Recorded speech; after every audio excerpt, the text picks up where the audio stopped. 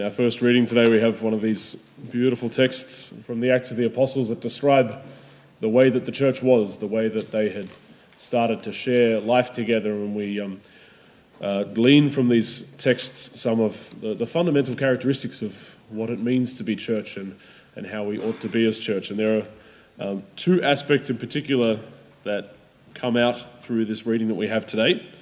The first one is the mission of proclaiming the resurrection of the Lord. It says that the apostles continued to testify to the resurrection of the Lord Jesus with great power. And when we say in our creed that we are one holy Catholic and apostolic church, that apostolic really refers to the fact that the apostles and the testimony that we carry from them is that we have encountered the resurrection, that Jesus is risen, and that there is power in that message that we have not only received ourselves, but that we share with the world. So that's an essential thing of who we are as church and what we must be. But the second thing, which I want to dwell on a little bit more today, is this communal aspect of how they shared all their resources that they had in common.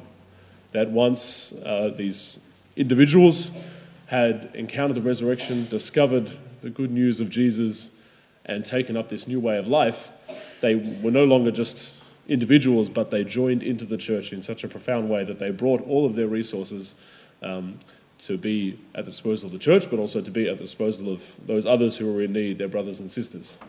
And it's a profound truth that when we come to be in relationship with Jesus, we're not just in a one-dimensional relationship of, okay, now Jesus is my personal savior and I get to be friends with him, and that's cool. But we're also drawn into this family, the church, and we gain a whole lot of brothers and sisters.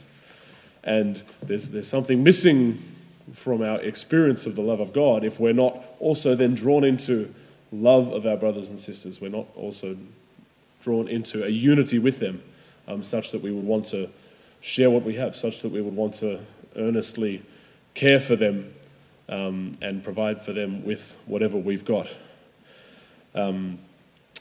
This can happen directly through sharing our funds with the church, which is something of what described here, but it can also happen directly with our brothers and sisters, of sharing our resources with them, our material resources, our personal resources, caring for them in different ways.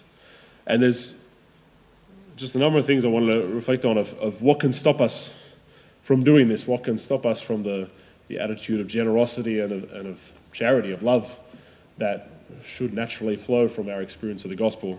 One is that we can have a pride or a presumption that I've earned these good things that I've got. I've earned this money that's in my pocket. I've earned these things and this secure position that I have. Therefore, I should be able to enjoy it. Therefore, I don't want to give it up for the sake of others. And the other thing I think I would say is the fear that if I give this up, then I'll be lacking myself. If I give up, say, my money or my other resources or my time to care for someone else, to offer that to somebody else, then I'm not going to have the time I need to care for myself. I'm not going to have the resources for the things that I need. And both of these aspects, either that pride or presumption or the fear, are met in that experience of God and of God's love. Indeed, we can only come to that generosity of wanting to give everything to others and give everything to the community, to the church, because we know that everything is a gift from God. And this is what strikes me, I think, in this first line of our reading. It says, "No one claimed anything for his own use, anything that he had." Because there isn't that possessive sort of sense of this is mine because I've earned it, or this is mine because I need it. But we've received everything as gift from God. Everything that I have is a sign of his goodness for me, and therefore everything that I have can be a sign of his goodness for others and a sign of his love at work in my own heart.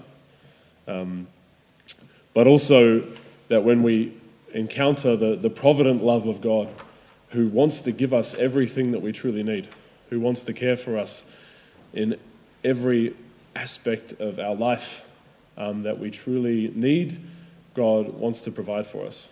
Now, there's an interesting sort of chicken and egg dynamic here where we can only come to that trust in God's providence by trusting in his providence, and whether that's giving up the stuff that we have or not clinging to or amassing all the goods that we think we need.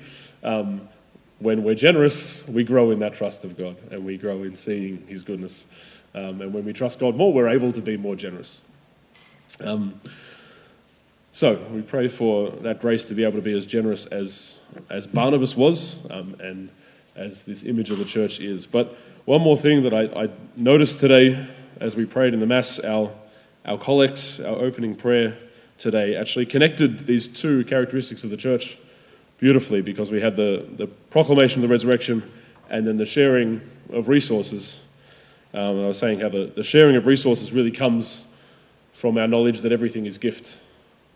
Everything we have received is from God. And in our collect today we said, enable us, Lord, to proclaim the power of the risen Lord, that we who have received this gift, our proclamation of the resurrection, our sharing of the good news of Jesus, also comes out of that same reality that we haven't earned our salvation. We're not good and holy, and therefore Jesus shares with us the resurrection. That good news and the life that Jesus shares with us is also a gift. And when we know that we don't deserve that and that we haven't earned it ourselves, then we ought also to be just as generous and just as free in sharing that good news with anyone who we meet, because Jesus offers that gift of salvation to everyone.